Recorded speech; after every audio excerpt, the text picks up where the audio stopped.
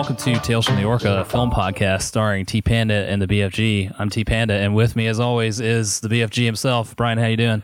Joey, I'm doing fantastic. We're here to talk about movies and maybe shoot some shit. So, not in the literal sense. Right. I'm not gonna be shooting at shit. We just got off a brunch, so it was pretty epic today. It was nice. Yeah, we had croquette de madame or croque de madame. I still fucked it up. Croque madame. Croque madame. Yeah, it was really good. And shout out to the district here in town. The district in downtown Wilmington on 4th Street. You guys, Wilmington, North Carolina. We'll do a guest podcast down there one day. Yeah, they would love that. I'm sure the old folks that were in there would love that. So, this is episode 7. Man, have we done 7 already? We have done 7. That is awesome. And we're here today to talk about our top 5 favorite Steven Spielberg films, and that is not including Jaws or Indiana Jones films, because we're not including those in the list because we talk about those in the previous 6 episodes. We do. There's been at least 5 minutes devoted to Jaws, I think, on almost every podcast that we've done. Which is fitting because our podcast is named after Jaws, like it's Jaws reference, but still, right. It might be a little You bit. guys are like, shut up about Jaws. We get it. We get it. Jaws is fantastic. And if you haven't seen Jaws, go see Jaws. Go see it right now. Yeah, so this week I had a little. We live in we're both here in Wilmington, North Carolina, and we're kind of a film town. We were a film town, then we were not a film town, and now we're kind of getting a film town again. Coming back a little bit, bringing some stuff back here, and they're doing a Hulu show, Reprisal, in town. And I work at this tattoo shop in town, and they were filming at the diner next door, and they used our tattoo shop as their base for the actors, right, to house them out of the sun and the heat while they were filming on location.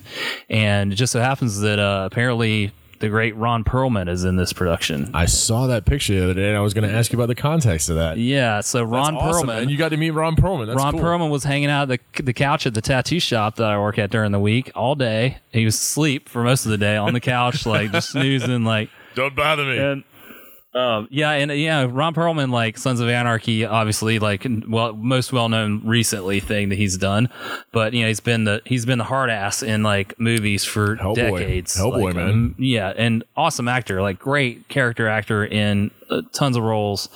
Love him in so many things. Quest for Fire, I think, was his first movie. Was it really? Way back in the day. Yeah. Where he played like a Cro-Magnon kind of guy. He was in one of the Alien movies, which we talk about those incessantly. He was in Alien 3. Yeah. Alien Resurrection. Resurrection. Yeah. Perhaps the best Blade part 2. of that. Blade 2. He's in Blade 2, yes. Yep. He's also in Drive. He plays one of the mobster guys in Drive. Yeah, good times. Just great in everything he does. And although all the questions I have for him would be about Linda Hamilton in Beauty and the Beast. I know, yeah. That's why I told somebody last night, and they were like, I feel old because the thing I remember him from is Beauty and the Beast. He was in the TV show Beauty and the Beast in the late 80s. Late 80s, early 90s. Which actually was where George R.R. Martin, that's one of his big writing roles. Credits, He was the main writer on that, and I think that's where he started writing Game of Thrones while he was working on that show. He had been like working on it, and then like he used some of the money. Yeah, the money that he made from Beauty to take time off and really write Game of Thrones. Yeah, because if Beauty and the Beast hadn't have gotten canceled, we might not have had Game of Thrones. For better or worse, there's no way that Beauty and the Beast would have still stayed on the air. That was it was hot the first season. Like people were excited about it. I don't remember why. I remember it being on television. It was popular for a minute. I remember that being a big thing. All I can remember is like the opening credits, and I feel like Linda Hamilton's character is like running through a sewer or something. They go down like this. Yeah, the whole thing is set underneath. It's like underground, and it's just a whole thing. But I've probably collectively seen 5 minutes of a Beauty. I think it was popular until Linda Hamilton left the show, and then she left, and then it was just done. And it was over with. Right. But anyway, I did not ask him about Beauty and the Beast, unfortunately. But he was there all day, and my coworker and I were like, we want to talk to him, like we don't want to bother him. Right. And then finally, we just saw our window. We're like, Mr. Perlman, will you take a picture with us? And he went from like grumpy to like, yeah, I'll take a picture with you guys. That's awesome. Let's take a picture. And so we took a picture. He was super nice. I got to tell him I appreciate his work, and I really, I'm a big fan. And when we did that, one of the other actors came up and was like, "Can I get a picture with him too?" So it was kind of cool. He's a legend, like, and just totally random. And I got a great picture of him as my Facebook profile picture, which I put it up without any context. I ask you about that the other day, and I was like, what? Yeah, I figured I'd save it for the podcast. So that was cool. Ron Perlman was cool, and sometimes you meet people and they let you down. He was very nice, and I'm excited to see that show. Apparently, he's not in it very much. I think he's a guest star on it. But a friend of mine's doing the location scouting for that, and so he kind of gave me some inside information on it. Yeah, I was really excited. We had Swamp Thing on the air for a little while there, and then all of a sudden it's like, oh, and now it's canceled. Yeah, the new Swamp Thing show, which is supposed to be fantastic. I've seen the first 3 episodes, and they're amazing. Yeah, I heard it's really great, based on the Alan Moore run of Swamp Thing, and like just in my wheelhouse. But DC has already canceled it. I'm telling you right now, there's a scene in the first episode of Swamp Thing, and I'm not ruining anything right now, but it is some of the most grotesque body horror I've ever seen put to film. That's great. It's unreal. So if you want to hash out, well, like once Swamp Thing's made its run, this is what I would suggest: sign up for the free 7-day trial, and just binge it all. Just binge it all because there's nothing else. There's nothing else I would really watch on the DC universe. Apparently some talk that HBO wants to pick the show up, but I don't know if they'll do it. It who knows? Like a lot that they would have to. I look though, like any Vertigo property, I feel like could be sold right now, and that'd be a hot commodity. I don't know if HBO wants to break into that comic book game though. They're getting into Watchmen, but we'll see how that goes. They had Preacher in production at HBO for years, and they never did it, and finally went to AMC. So, and I think are they finished with that on AMC? It's one more season. I think. Okay. I watched the first season and kind of fell off of it. Yeah, I didn't really like it. It's not my favorite comic book in the world. It's not mine either. It's like everybody holds it up as the greatest thing ever, and I'm like, it's all right. Yeah. I'm not wild about it. Yeah. All right, Brian, you watch anything this week you need to bring up? Yeah. I saw a few things. I saw the new Dark Phoenix, which was hot garbage. Yeah, I'm avoiding it. I don't know if I'll ever watch it. And then you probably don't. I wanted to bring this up on the podcast because I feel like this isn't. I don't know if I'm making this up, but X3 was the first telling of Dark Phoenix. The first live action telling. The first live action telling. Right. Obviously, the greatest version of it is the 90s cartoon. The 90s cartoon, which is absolutely fantastic. Go watch that. Yes. But the first film adaptation of it was X3. Right. The Last Stand or whatever. Last Stand, yeah. And they worked it in. Of course, they did what they always do. They threw it in with a bunch of other storylines that didn't need to be in there. No, all they needed to do was singularly focus on the Dark Phoenix. Because it's the greatest X-Men storyline of all time. Hands down. Hands down. A lot of people would maybe argue about that, but I think in general, people think that that's the greatest X-Men storyline of all time. Well, they did such a bad job on it that they screwed it up that I feel like the rest of this whole, the rest of the X-Men movies had to do with changing time, to rewrite time, to redo. I feel like all of that time-changing shit, which I know some of that comes from the comics and everything, Days of Future Past and stuff like that. Right. I feel like narratively they did all that so they could get back, so they could tell the Dark Phoenix story properly. Yes. And then they fucked it up again. How did you do it twice? They fucked it up even worse than the first time. I heard that they brought one of the writers from X3 back to write on this one. Why would you do that? If that's true, then you're an idiot. Yeah. But the thing that really bothered me the most about this movie is, okay, like granted, Bryan Singer directed Days of Future Past and Apocalypse, I think. But he didn't direct this one because, the whole, he touches little kids and stuff. Yeah. But the whole fact of the matter is, it didn't even feel like, I felt like Days of Future Past, Apocalypse had a very similar look, style, feel, especially even incorporating with Matthew Vaughn's First Class. Like, they all had a very similar feel to them. And then this one just didn't even feel like an X-Men movie. Like, they just threw it all out. They threw it all out. They threw everything out, and then they put all these characters in this movie, and like, oh yeah, I know who Cyclops is, and I know who Beast is because he's been in some of these other movies before. And then they had Jennifer Lawrence back as Mystique. All right. Right. But, it's like, okay, so I have some very vague familiarity with these characters. And then also, if you're looking at, the timeline of all things, I think that first X-Men movie, the original X-Men came out in 2000. Uh-huh. I'm pretty sure. Yeah. And so this one takes place in, 92. Right. And James McAvoy is supposed to be playing Professor Xavier. Yeah. Right? And looks... he looks the same now as he did when he was in First Class, except without hair. Right. And I'm like, there's no attempt. There's not even an attempt to age him to look any older than he did in the 60s. Right. Theoretically. And it just, there's so many things that just are glaringly horrific. Where you know, one of the cool things about seeing some of the X-Men movies is like some of the aside shots or some of like the things that you see in the wings is like, okay, hey, there's some mutants that we might not see a whole lot of time with, but we can see them using their powers, or we get to see them doing cool things, and like you didn't get any of that. Nightcrawler, right? Teleporting all over the place in the opening scenes of X-Men 2, right? And you know, it's like, you get to see Storm use some of her powers. You get to see Cyclops. You get to see Nightcrawlers in this one too, and you get to see a little bit of that. But like none of these characters are fleshed out. And the first time that we met them was in Apocalypse, and they didn't do anything to set them up. And then here they have an entire movie about these characters, and we're supposed to care about these people, and we're supposed to have empathy and like see their struggle. And I'm like, I don't care about any of these people. And if they all die, then it's no big deal. And luckily, with a character-based series like this, that's not a good thing. Yeah, exactly. And now I'm like, good. Now it's done with. Fox has sold everything to Disney now, and they can all fall under the Marvel banner and let them just start new, whatever they want to do under the MCU. Just reboot them into that or whatever. Just reboot the MCU with the X-Men because, or reboot X-Men within the MCU because which they could definitely do that. They definitely could. And although I saw a thing today, I was waiting in line at the gas station today, and I saw a thing where it was saying that they want they've been in talks, or Jason Momoa somebody's talked to him and like been talking about trying to get him to play Wolverine, and I'm like, no, that is the absolute not a good choice to have him as Wolverine. No, he's too big, he's too tall. You need a short. Yeah, he's supposed to be short. Short little dude. Hugh Jackman is not short either, and that's. But I feel like they shot him short. They tried to, but still, it's like you wouldn't go watching that and go, "Whoa, Wolverine's so short." Like, no, you need like a Tom Hardy guy. Tom Hardy is a good height. Yeah.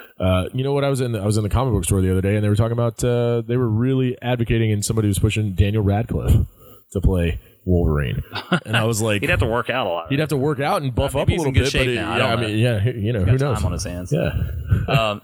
Yeah, I just like the X-Men thing has fallen off, and like the original 2 movies, which I always thought were good, have like fallen in my eyes a little bit. I think part of it is because Bryan Singer seems to be an absolute piece of shit as a human being, and you know, has done some horrendous things. It sounds like, and it's the rumors are so much to the point now where it's like, well, there's got to be some kind of like truth to that. But I don't know. I have a hard time separating artists from art. You're not as much of that as I am. I don't think, but it's very difficult for me. And like it doesn't make me like hate those movies now, but it just makes me go, the whole package of everything together. Other than the Old Man Wolverine movie, what was that? Logan. Other than Logan, I just can just throw the rest of it away. Right. I really enjoyed Logan. I thought it was great. Yeah, Logan was good.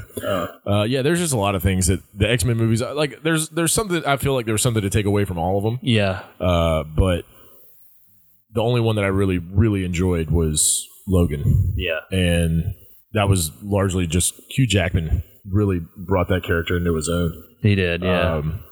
But they mishandled Rogue as a character in the original trilogy, and just at a time when she was arguably the most popular X-Men at the time, easily, super popular in the cartoons. And how are you going to have a '90s run X-Men and not have Gambit? Yeah, I know. And then there was supposed to be a Gambit film, and then they didn't have the Gambit film, and then Gambit was in Origins. Was he in Origins?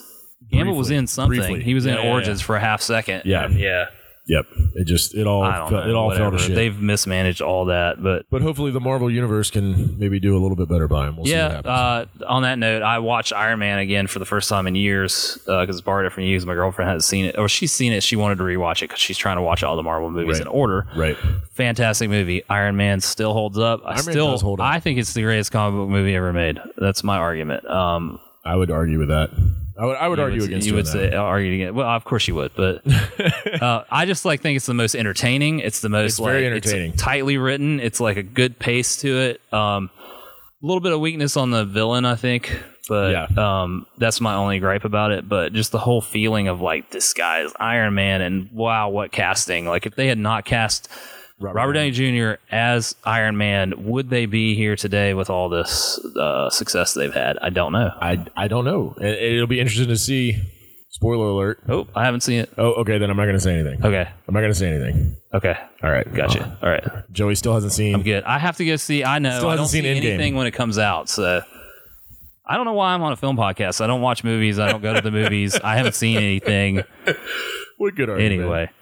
It's a nostalgic film podcast, you know. Yeah, it is. Right. We go back a long time. But no, I saw Dark Phoenix. I saw Cat Ballou for the first time. Lee Marvin won Best Actor for it back in the 60s, and it's one of the 4 movies where lead actors won for a Western, which it's more of a satire of Westerns, but it's also got Hanoi Jane, and I'm not exactly the biggest Jane Fonda fan, but she's the main character, and it was a cool send up of Westerns at the time.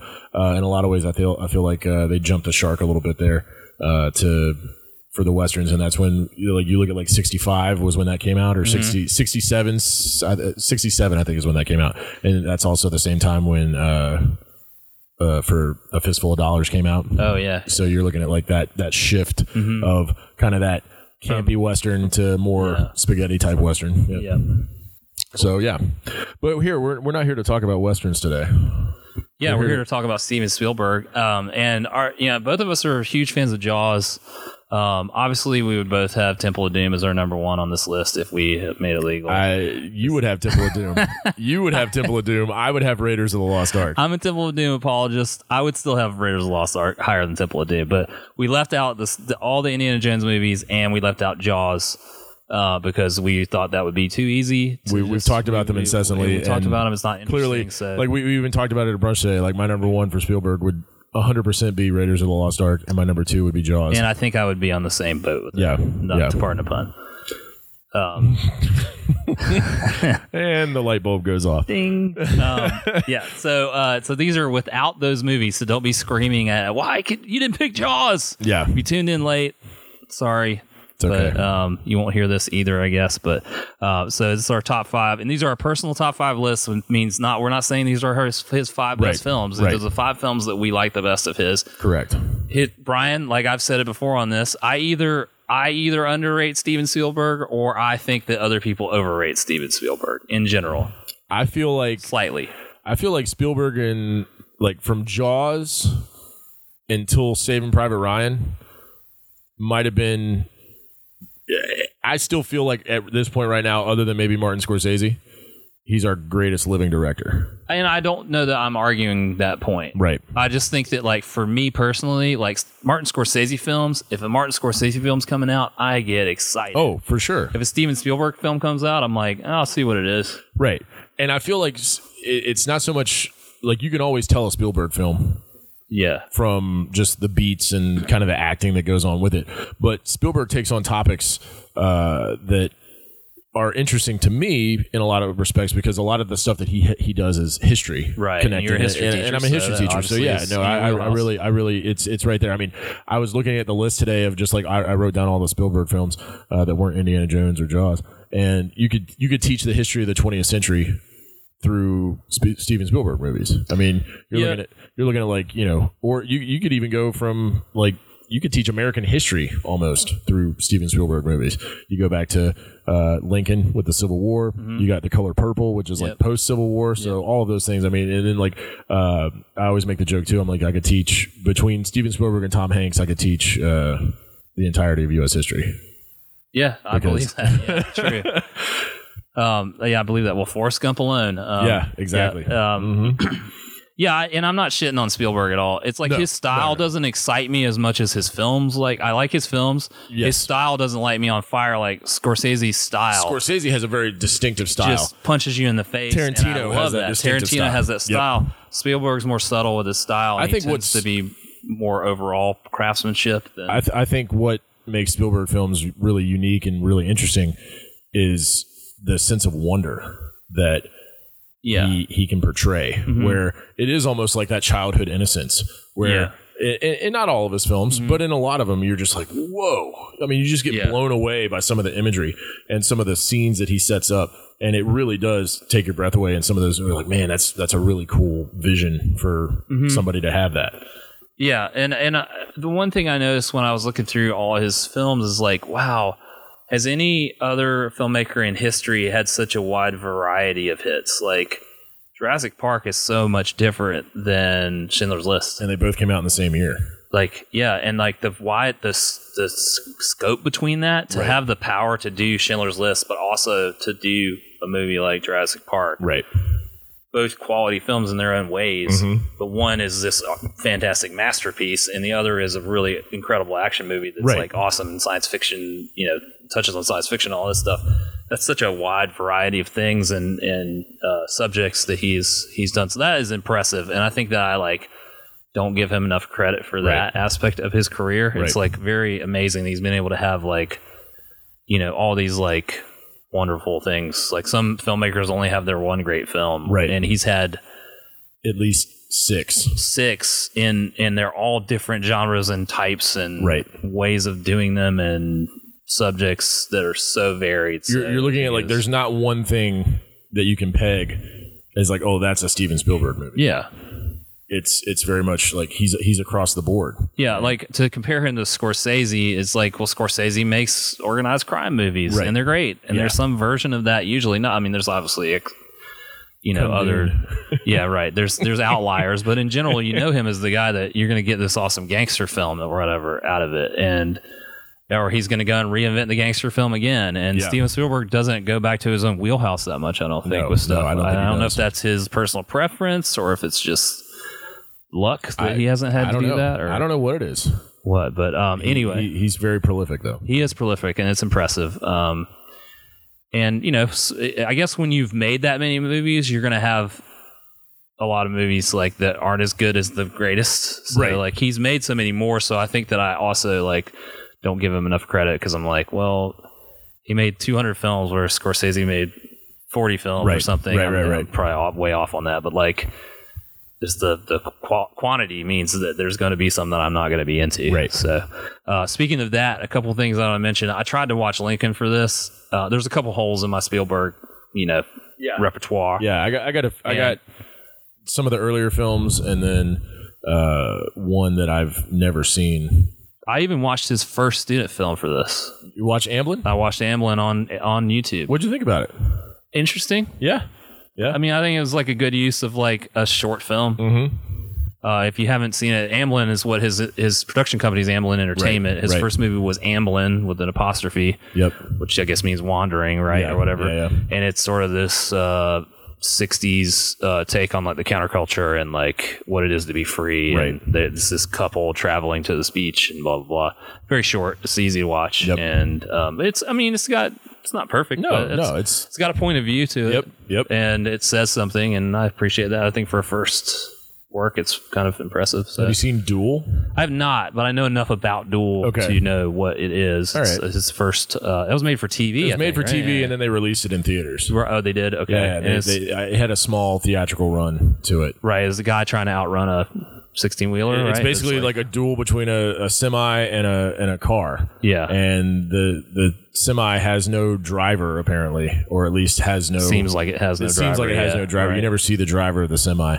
But it really is almost like a chess game between automobiles, and it's really cool. Not the greatest, not the most gripping. Has some tension in it, though, right? But it does have some tension, and it's got some really cool... the end scene is really cool, and it's got some good effects. Yeah, so I have not seen that. Started watching Lincoln. Love Daniel Day-Lewis. Have never watched it.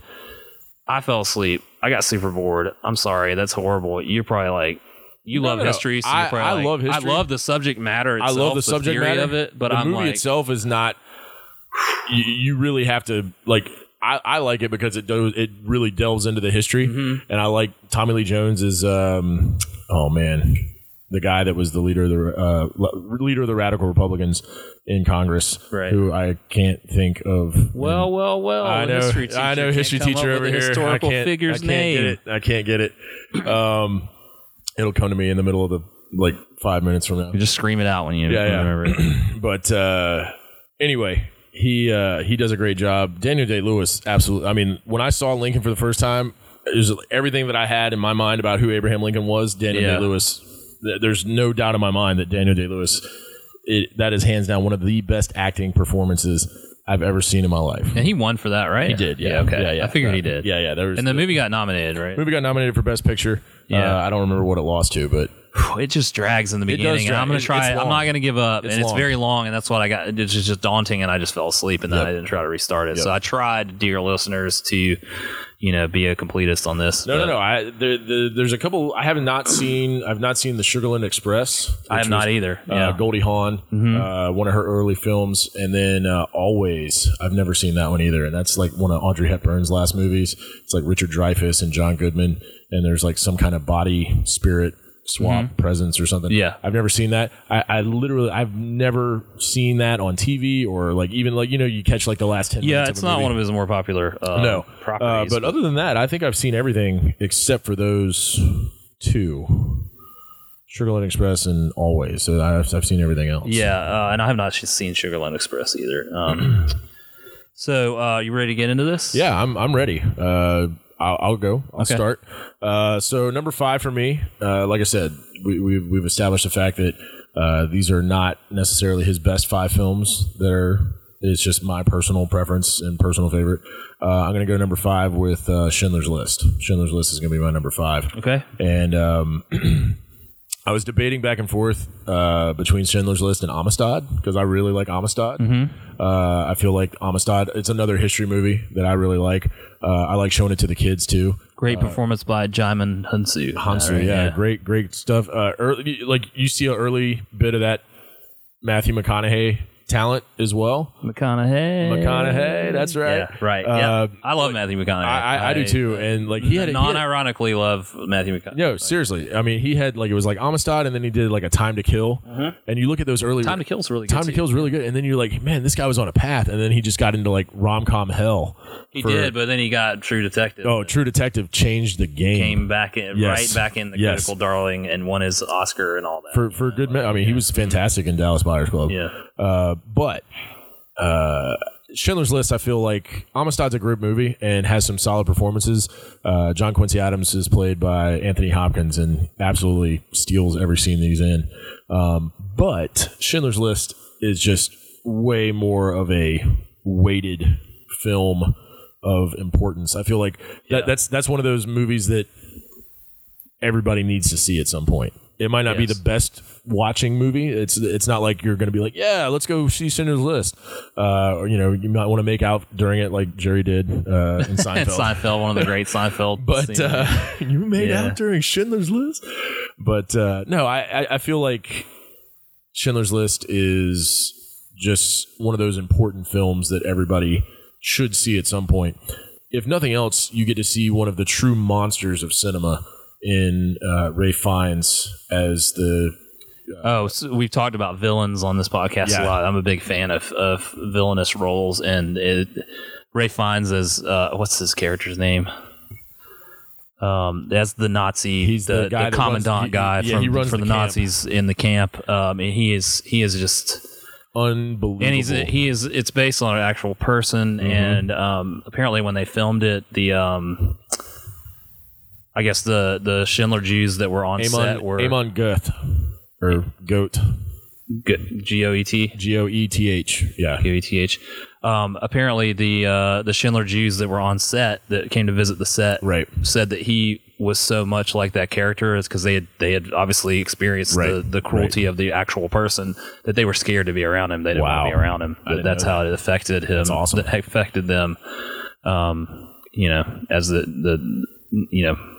it's just an amazing role. Great. And one of his first big acting roles, right? I think it was like he did that. I think maybe he had done Quiz Show. Yeah. Before or around the same time. So I mean, like Schindler's List and Quiz Show came out right around the same time, and everybody was like, "Hey, who's this guy?" And then he did English Patient a few years later, which there's its own fresh hell of English Patient, but never-ending English Patient. Never stops. Also, I didn't realize that it was one of Liam Neeson's early roles. It was. It doesn't surprise me it's an early role, but I didn't realize how early it was. Like he was a nobody when they cast him in that. Yeah, and I mean you take it for granted that he's been around for so long, and he's I think Liam Neeson does a great job, but Ben Kingsley and Liam Neeson play off one another so well. Ben Kingsley, I wonder if he was nominated for supporting actor because I don't think he was. He's really. I think that he probably got overshadowed by those other two. He did. I know Liam Neeson got nominated and Ralph Fiennes got nominated. Yeah, but I don't think Ben Kingsley. Ben Kingsley was really great in that. The Academy is like, you've already had yours with Gandhi. Get out of here. Yeah. Let's see here. Everyone that in that movie, though, down to the small roles, are like really great. Everything's very well written and very fleshed out. The guy that is the guy that's like the smuggler. He's in the film mostly in the beginning, and then he's kind of goes away. And he's the guy that like Poldak, right? I think so. Yes. Yeah, he hides in the sewers at some point, and like he's really great, and his performance really affected me. And and the one scene that I mean, you're looking at, like, there's a few scenes in that movie that just hit you hard. The scene where they're all like ushered into the showers and everybody's freaking out, and then the water comes out instead of the gas, and you're like, oh my god, you're thinking all these people are gonna die. But the one that definitely gets me every time is in the clearing out of the ghettos, and you see the little girl in the red coat. Yeah, and it's one of the times, the only times its color is introduced into the main body of the film. And then you see her later being carted off where her body is dead. And she's being carted off where, like, clearly that kid didn't make it. Yeah. And but oh my gosh, what a powerful image that just sticks with me every time I see that movie. Yeah. And harrowing. It's weird. Like, that's not one that you want to watch again and again and again. But about every 3 or 4 years, I go back. I was thinking about it though. Like, there is this. We could do a whole, like, we should do a top 5 list of movies of one watchers or whatever you call it, where I watched it once, I'm glad I watched it, never want to see it again. Right. Movies like Happiness, I don't know if you've ever seen that. Yeah. Happiness was definitely one. I saw that in a movie marathon in college. We did a 24-hour what we called Butt-Numb-a-thon, and it was just a whole day of movies. And they we were in the student theater, and it was like 12 movies or 10 movies or something like that, and we watched all of them. But that was one of them. I remember that. Yeah, that one's harsh. And Requiem for a Dream. I don't really want to watch that movie again. Yeah. Like, I just don't want to be bummed out by that. But this is in like this different category where it's horrific, but the like humanity that is made with that is it makes it watchable, and it makes me interested to see it again. Yes, for sure. And that's I might one of those. Pick something else up from it. Yeah, you get something new every time you watch it. Especially because there's so many. Spielberg doesn't go heavy on explaining the historical significance of every character and person and things and this and that. He kind of just like lets it play out, and then if you want to do your research later, you can. It's almost like you're watching a documentary of the events unfold. Yeah. And it's like you're there watching the events unfold in person, which is odd too because it's in black and white, and you would think that would disconnect you from it, but it's still, I think it makes it more real. Yeah. In a lot of ways. Where it is almost like you're dreaming, where like this can't be real, but it actually happened. Yeah, like all these things actually happen. So yeah, Schindler's List, number 5. Not saying that. I mean, like a lot of people are like, oh my god, number 5. But hey, I got some personal choices in the top. Brian's saying it's a good movie, not great. Yeah, so it's number 5. Yeah. It's trash. It's trash. It doesn't deserve a top 3 spot. Yeah, we don't have that listenership yet, but hopefully at some point they'll be rabid and ready to people just destroy us. Fuck you, Brian. These guys are terrible. Joey's never seen anything. So let's move on to my number 5. It's funny you mentioned this movie earlier. My number 5 is actually Always. Really? 1989 film. Okay. Not many people would put it on their list. Okay. It's not a great film. I'm not going to say it's a great film. Right. But I watched it out of curiosity of Spielberg, and I rented it from Blockbuster years and years ago. Yeah. It was done in 1989, and that would be off the heels of what he just made. Last Crusade. I think he made Last Crusade in 88 or 89. Was that in 80? Was that? Yeah, it was 88, 89, something like that. Yeah, I guess so. Yeah, and I think they said, what do you want to make next? And he, much like him and Lucas and everybody, sometimes they fall so in love with these movies from the 40s. Right. To this point where sometimes it's annoying because like some of the references, it winds up making hokey references in some of their films at times, I think. And they're too like precious about them. This definitely could have been that, but it isn't. It's a remake of a movie called A Guy Named Joe from 1943. And A Guy Named Joe is set in World War II. Okay. This is not set in World War II. This is set in the present time, late 80s. Right. And instead of World War II fighter pilots, Richard Dreyfuss and John Goodman play these firefighter guys that they're plane operators. They're pilots that put out fires. Put out fires with their planes. And they have to do these dive bomb runs to release this agent to put out fires, and it's a relatively the movie posits that it's a relatively dangerous profession. I assume it probably is in real life too. And they're both like hotshot pilots, and Dreyfuss is a little bit older, like he's not old at this point in real life, but he's played as an older character, right? And he's with a younger woman, played by Holly Hunter. Oh.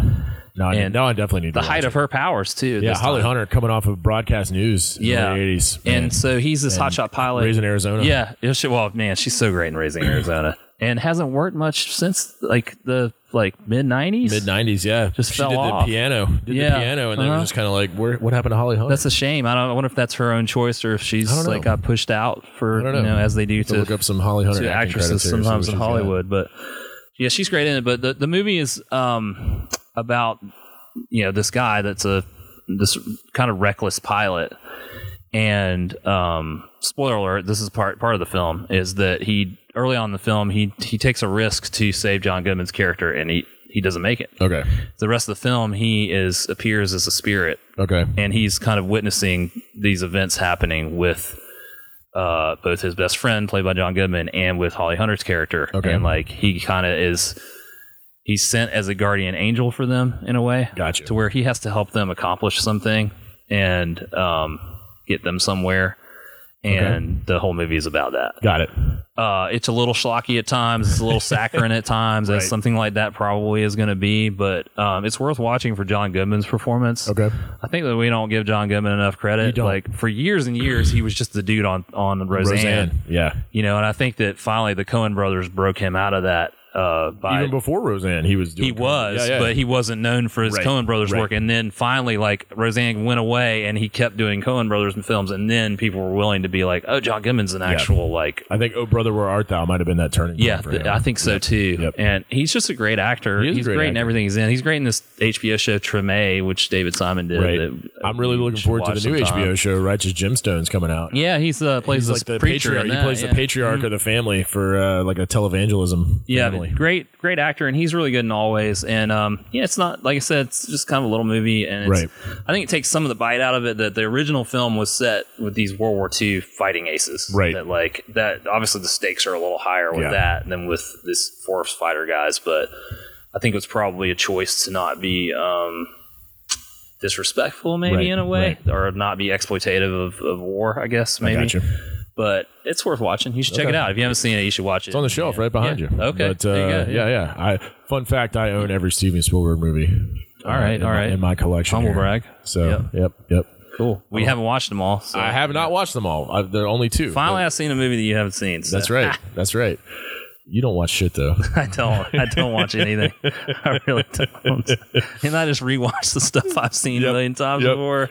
Joey just rewatched Star Wars for the 500th time. All right. See, we could have gotten through a whole film without a whole podcast without talking about Star Wars, but there we go. Brian brings it up again. You brought it up. Well, let's talk about Princess Leia in Empire Strikes Back and how it relates to this list. We'll move on. We'll refrain. Yeah. Speaking of Star Wars, though, and sequels, so to speak, not sequels, but words being in a sequel. My number 4 is going to be Empire of the Sun. Okay, it should have been an honorable mention for me. Okay, all right. I think it's a fantastic movie.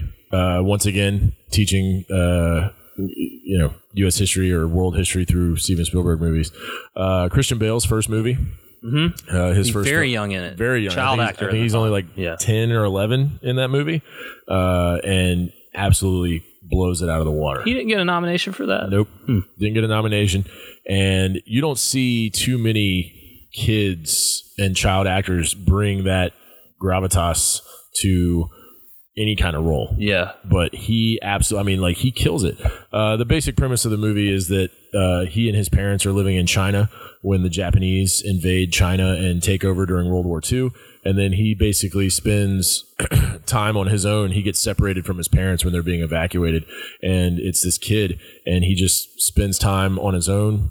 He makes friends with John Malkovich, and that's an early role for John Malkovich when prior to Con Air, which I feel like was, catapulted John Malkovich into superstardom. And then they made a movie with him in the title role. Yeah. But Malkovich is great in it. Malkovich, he's so good. He's like a smuggler and a guy, kind of a jack of all trades, kind of Han Solo, but more on the shitty side than on the heroic side. Right. So, but he ends up getting up with them, and then they end up going to a POW camp, and it's just about how he survives through the war. And it's a very little known for obviously for U.S. audiences, very little known piece of history of you don't really. Yes. That occupation of China from Japan is not really covered much for us. It's not touched on when we talk about World War II. Right. So it's interesting. And at times, that's maybe one of the reasons not on my list. At times, it's a little daunting because I got disoriented at times watching the film. I don't really understand why this is happening or why they're going here. I didn't know that. You probably got more out of it. I got more out of it because I have taught it. I took a whole class on the history of modern China. Yeah, and that was a whole big thing that we talked about.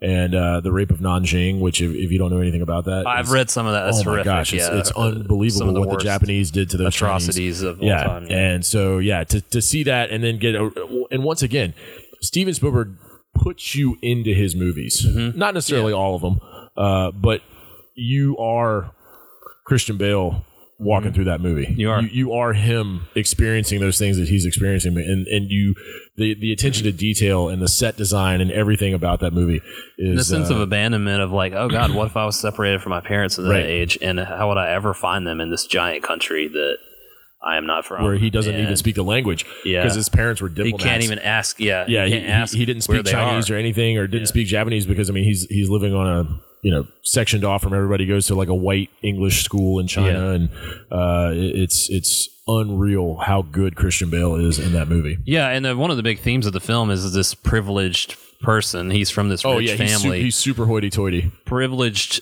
person thrown into disadvantaged conditions, right? And, having to fend for himself and having to get through everything by himself. So.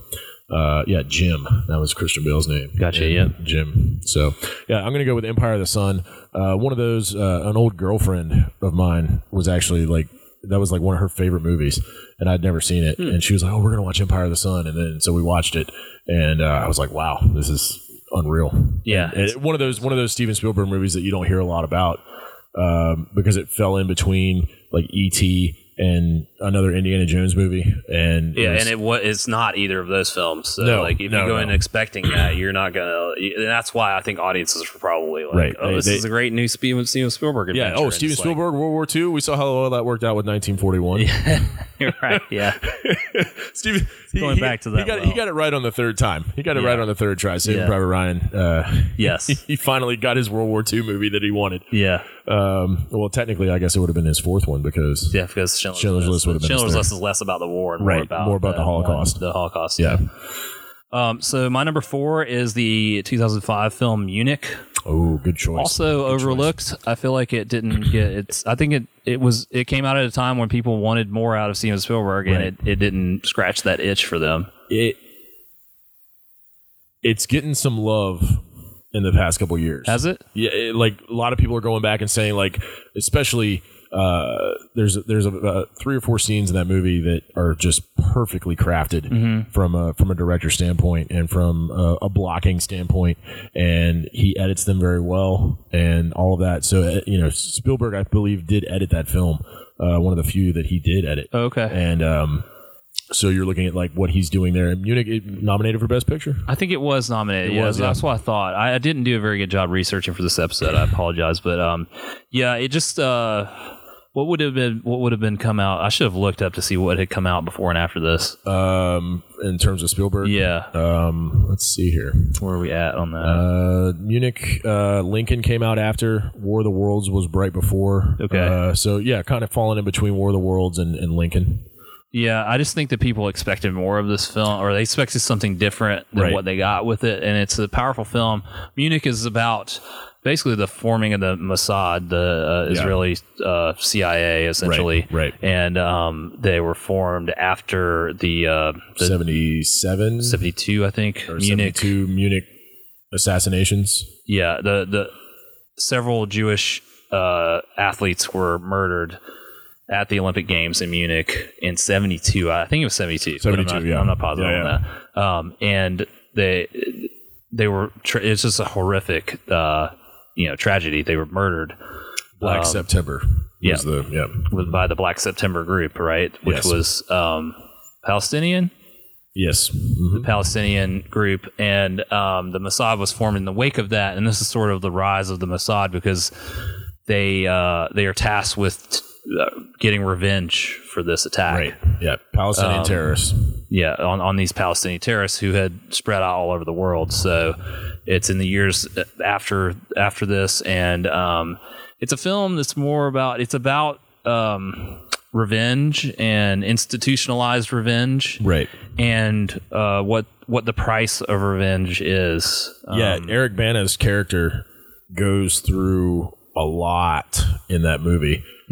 Personal struggles and things like that. The whole central crew does, because they're tasked with this, and they believe they're doing the right thing, and then it becomes less clear whether they're doing the right thing or not, right. And they become conflicted about it, and also things arise where they're not quite sure if they were being sent to kill the right people or not. Maybe they're being used as political pawns to take out certain problematic people or whatever that might have problems with the Israeli government. Right. I don't know the not necessarily connected to the murders of the Israeli athletes. Yeah. Not technically part of what their mission was supposed to be, and so they have these struggles with it. I don't know the historical accuracy of all of it. I'm sure some of it is made up, because I can't imagine that Steven Spielberg knew the workings of this thing, because it's probably highly confidential. Right. But it's sort of his fantastical telling of it. And they have to do some brutal killings, and they're badass at their jobs. They're very much kind of James Bond-ish characters, and actually Daniel Craig in one of his pre-James Bond movies. Yeah, it's probably post Layer Cake. I think post Layer Cake. Layer Cake was his first big film, but not in America, popular in the UK. And this was his big American debut, probably. Maybe. I'm not sure. You mean it wasn't the made-for-TV Young Indiana Jones that came out in 96? Well, if you want to count that. I didn't even know he was in that. So. Yeah. But it was his big, Daniel Craig before Daniel Craig became Bond. Right. So, and this is probably the role that led to him, it definitely added to his resume. That and Layer Cake kind of together. Because he's very, he's got a swagger to him in this. And the whole cast is great. And it's just it's not Spielberg's best film, but it's entertaining, and it affected me in a way that I was like, wow, this is kind of heavy. I don't know if this, you don't know, and the characters don't either, whether they're doing the right thing, right? And that's some, and then there's I always talk about stakes. The stakes are very high in this, because it's not one you just pop in and watch either. You got to be in the right mindset, be in the right mood. So Munich, number 4.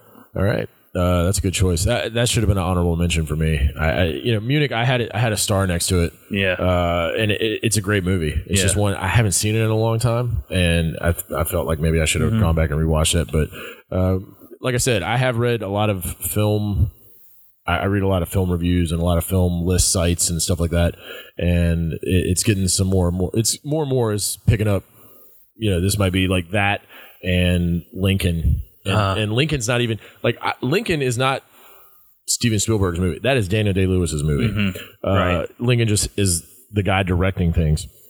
But in terms of a Steven Spielberg movie, Munich, I feel like since Saving Private Ryan, Munich might be his best film. And I think he took it very personally that it wasn't that well received. I think I remember reading reviews. Well, I mean, he put a lot into it, I think. And, he's Jewish, and that has a lot of connection personally to him. And, he that's why Schindler's List, I mean, he had to do something like Jurassic Park after Schindler's List to just alleviate what he was, it's like, hey, let's have this fun popcorn action flick with dinosaurs to get away from the heavy aspects of killing millions of people in the Holocaust. All right, so good choice number 4 for Joey there. All right, number 3 for me is going to be Saving Private Ryan. Is going to be my number 3. That's also my number 3, so we can talk about it together here. Perfect. Ding, ding, ding. Yeah. So that's gonna be my number 3 for me and Joey. And I don't know what we can say that hasn't already been said a million times. We've talked about it several times. We have, on this too. And Saving Private Ryan, the opening half hour of that movie, just absolutely visceral. And I've read a lot, where they brought in D-Day survivors and guys that had fought and landed in Normandy and places, and they said that was the most accurate representation other than being there.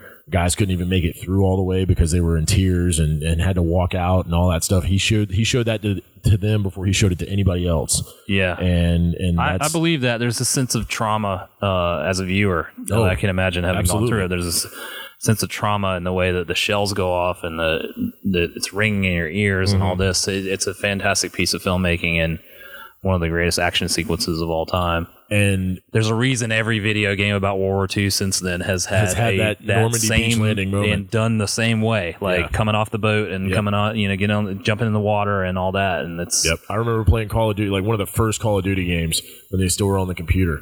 Yeah, and that was like everybody wanted to play that scene coming off the boat. Yeah, and that's only important from like a pop culture standpoint that it's so important that it affected things that we consume that are not films. Right. And it's like that's the way it was represented. And we would have never had that.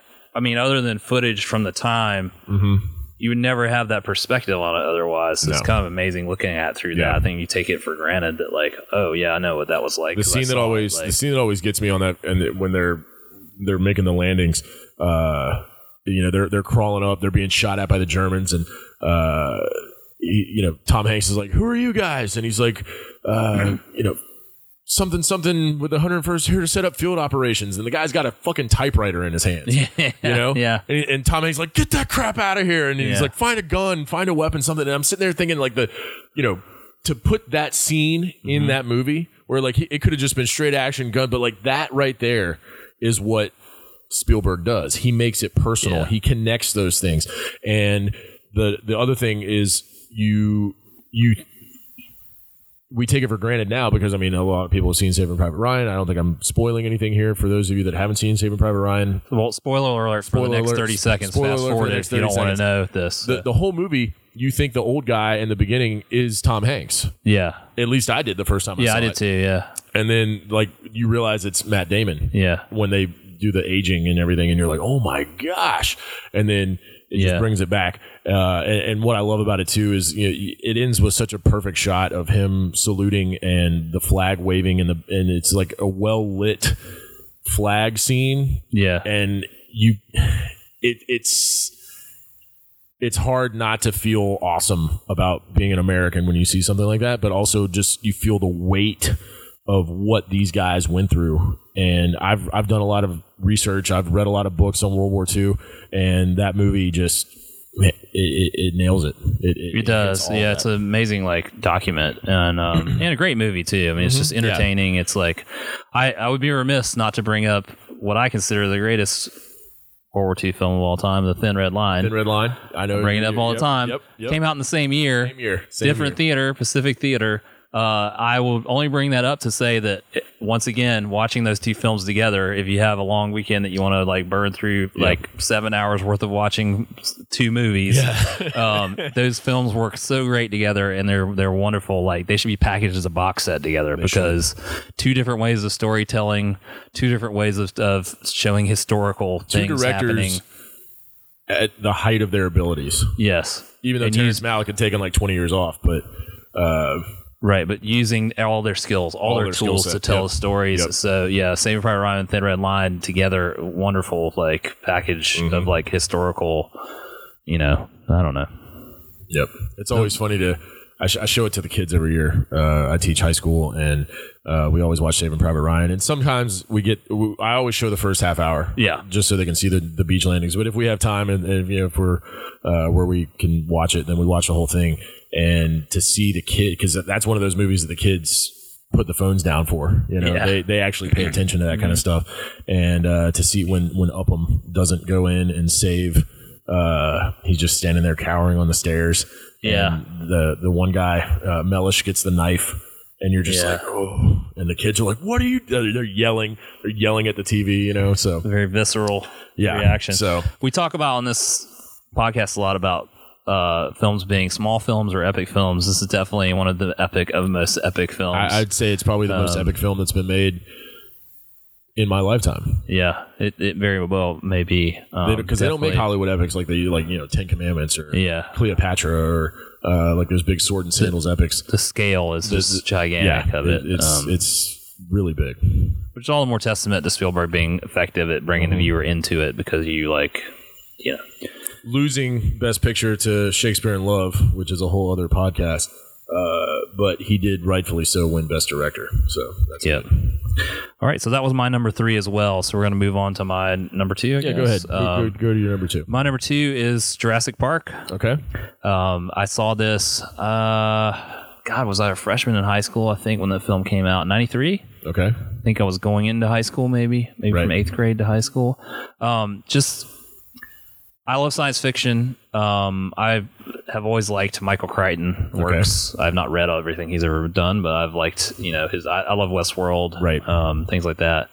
And it was such an event. It was such a big deal. Mm-hmm. The effects had never been done the way they did the dinosaurs, which they look a little dated now. They still look pretty good. They still look good. But at the time, it was mind blowing. It was like, wow, this is like.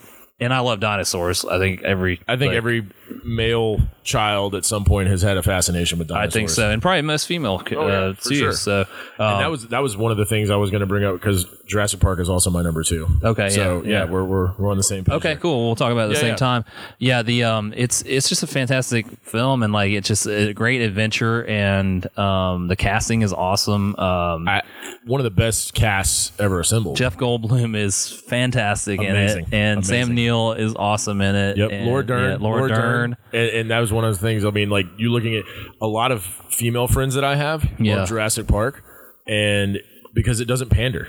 It does not. No, and I mean, Ellie's the leader in most of everything that happens. She's kicking ass in that movie, and that scene where she's like running through the jungle trying to get away, and like slams that shit. I mean, you feel her terror. You feel the fact that like she's being hunted by dinosaurs that are smarter than she is. Yeah, and it just unreal. And Samuel L. Jackson can't go without Samuel L. Jackson. Hold on to your butts. Yeah, I mean, like, yeah, that's great.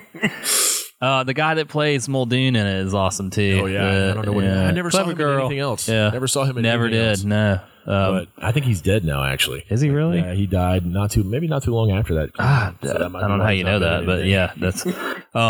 Yeah, just a great movie, great adventure piece, and like the source material is great. I mean, how awesome to bring dinosaurs back, and what would happen if we brought dinosaurs back. And that's one of those things where that was. I remember talking with my friends about it all the time. Like, dude, they could do that. They could totally do that. Yeah.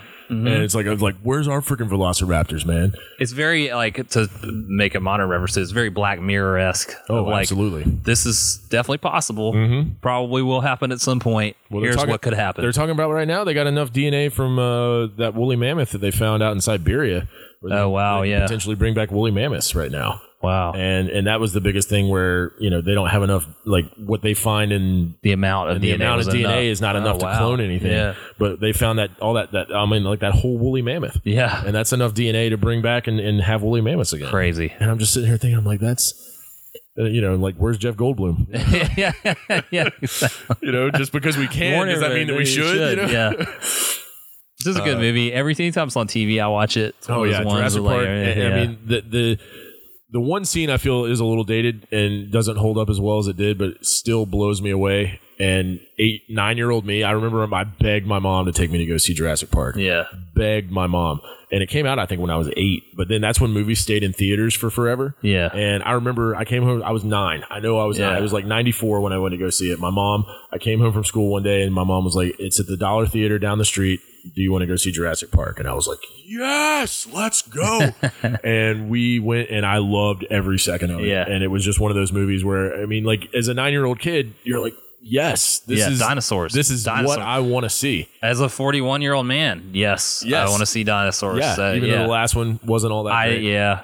I liked the first Jurassic World. Yeah. That was okay, but this last one was not too good. What was the scene you said it's a little dated? The scene that was a little dated is but it's still awesome is when they first pull up on the Brontosaurus and you it pans back and you see that huge. And, you know, it goes up on its hind legs to grab the effects look a little dated. They do, yeah, but it's still an amazing scene. Yeah, still breathtaking. And to see it on the big screen was it was an awesome movie to see in the theater. Unreal. If you ever get a chance to see it in the theater, you should. Tell me one scene though. I can't think of one off the top of my head where I was more terrified than Lex and Tim in the kitchen with the Velociraptors. I was about to bring that up. Oh and my gosh. And they're like chittering and stuff and making this noise and like looking around and whatever that noise is, and I'm like, oh my god.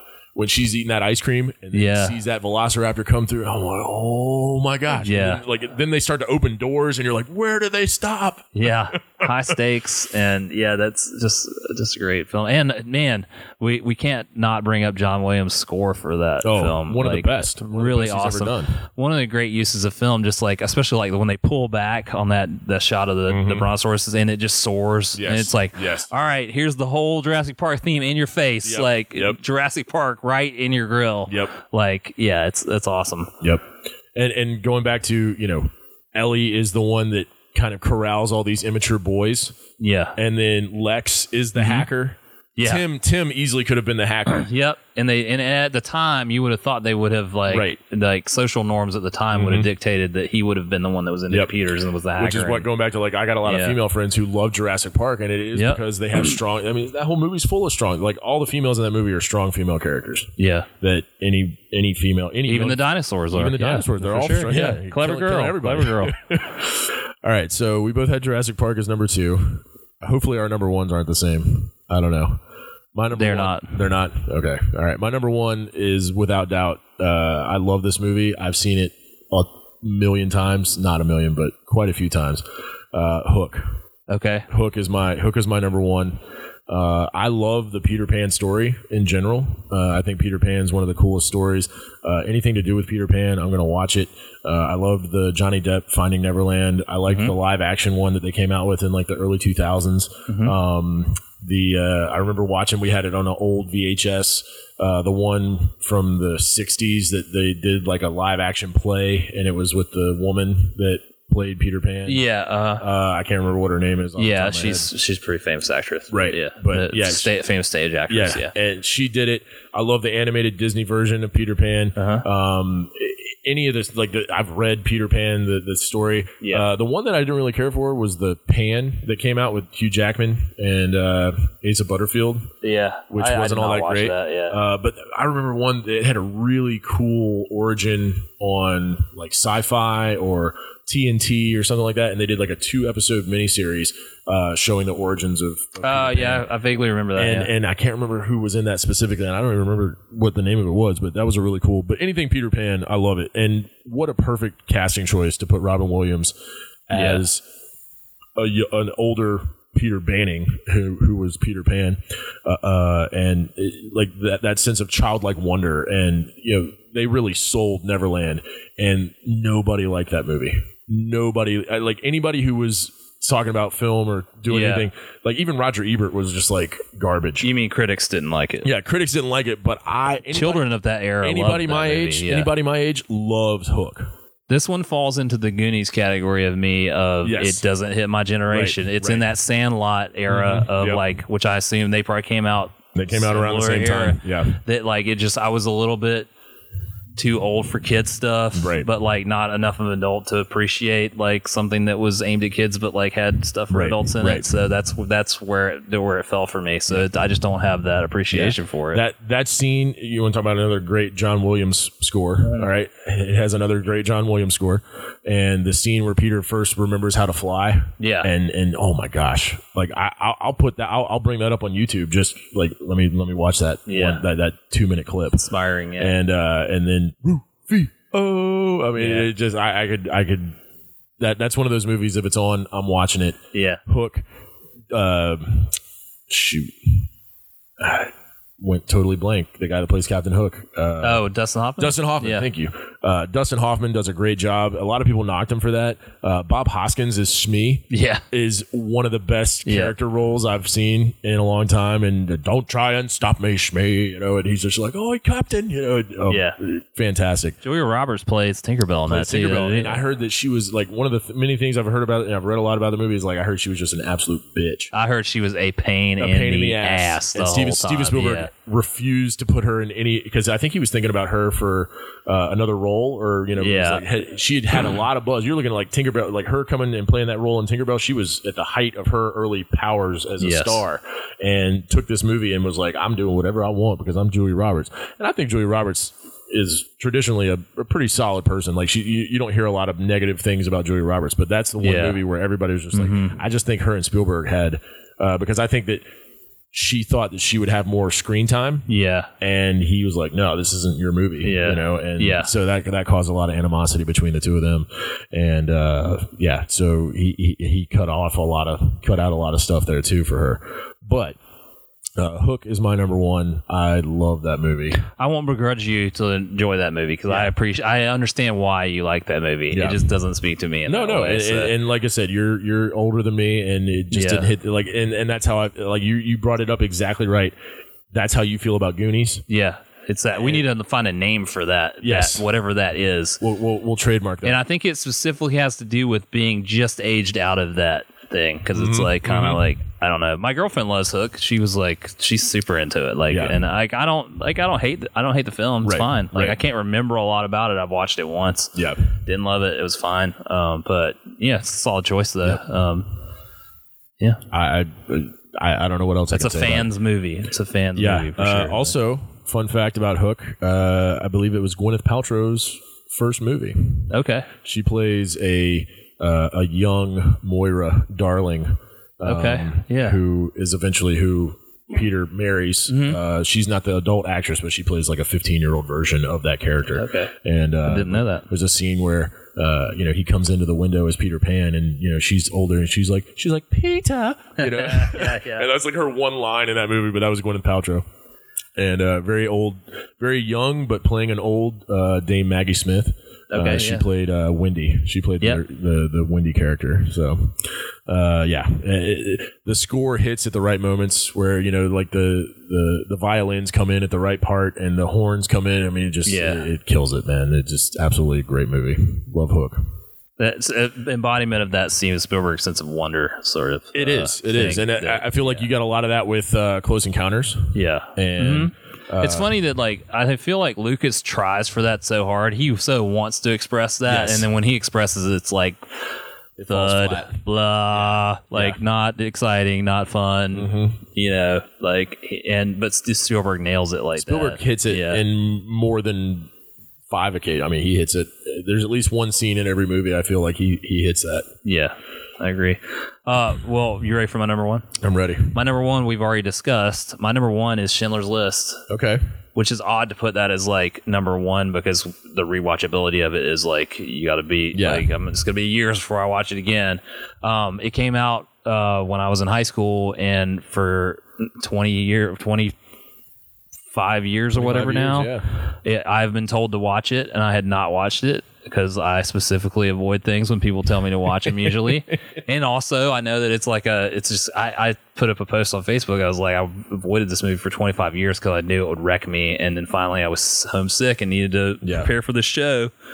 And I watched it and it wrecked me, but in the best way. Like it, I don't know. It's just like elicited such an emotional response from me that like I'm in awe of it, and it was already hyped to me as this thing that is like one of the great achievements of art. Yes, I think that's not hyperbole to say that. People consider it. It is film as an art. It is an art piece. Yeah, and it even is like beyond being a film in a way. It's just an experience in this way that like is probably one of the best things about film is when it can be like that. Yep. And just I also avoided it because I'm very picky about period pieces that have to do with true subject matter because I cannot stand when it's understand changes are made for dramatic effect, but when things are done to the point where it's no longer anything about what the original source material was, I get irritated by it, or I feel like I've been cheated. And I had read some things saying that this wasn't historically accurate and blah, blah, blah. And but then watching it, the way that he did it, there's no way that it's not historically accurate to the point where it, obviously I'm sure he changed. He combines characters and stuff like that. For sure. But the pacing of the film is weird. It is. The narrative of the film is choppy. They start out at one place and then all of a sudden they get moved somewhere else. Right. And that could have easily been taken out of it. They could have not moved them to this other location. Right. When they leave Poland, I guess they leave Poland and go. Right. He could have made changes there would have made the narrative easier to follow. Right. And not challenge the viewers as much. And he didn't make those changes. So that's what makes me feel in my heart that it's pretty accurate to what the true story was. That like the choppiness of that film, because a lot of people critique that when reviewing that film. I feel like that in itself lends it to the experience of like you are going through this journey just like they did. Yeah, and it's disorienting at times. The uncertainty. Yeah, you don't know. And not knowing what's going on. And it very much is like that, where you have to be an active watcher of that movie. That's not one of those movies where you can just be like, okay, I'm going to put this in and be on my cell phone or something like that, or be doing other things. No, I mean, like that's one of those movies when you're watching it, you've got to watch it. Yeah, and characters will disappear, and there's no explanation for where they went. And you're like, well, did they die? Did they? And I'm like, well, I wouldn't know if I was in the situation either. Exactly. We got separated, and we don't know. We don't know. We don't know what happened to those people. Yeah. And also the portrayal of Schindler himself. I had read articles that said that it was too kind to him, and he was actually blah blah blah. Right. But like he presents him as an asshole in that film. Oh, very much so. Like even up until the end, and even at the end, he agrees. He's like, I'm not spoiling anything, but he's like throughout the film, he's like, in the beginning, he doesn't say. At some point, he's like, "Yep, I'm an asshole," and he's obsessed with money. Like, yeah, he's obsessed with money. Like, you do see the clear jump from where he's protecting these Jews for his own interests to where he's protecting them from the Holocaust. But he doesn't. I read about Spielberg said he wanted to do that gradually, so you didn't really know at what point he transitions, and you cannot completely tell where it is. No, and I think that's one of the criticisms is like I think because it's vague in the beginning, you don't quite know what his motivations are for setting up this situation where he can rescue these people. You kind of think it's on the sinister side, but you don't really know. And I think that's the point of view that Spielberg tried to do with it. And I think some people criticized him for not putting a hard line on that. Right. And well, I mean, he was a Nazi. Oscar Schindler was a Nazi, and he had that ruthlessness that it took to do what he did. But he's a businessman, just like anybody else is a businessman, and he was like, look, this is a cheap labor force that I can take advantage of and make tons of money off of. Yeah. And I think, that scene there at the end where, I mean, he's literally sold everything that he possibly can.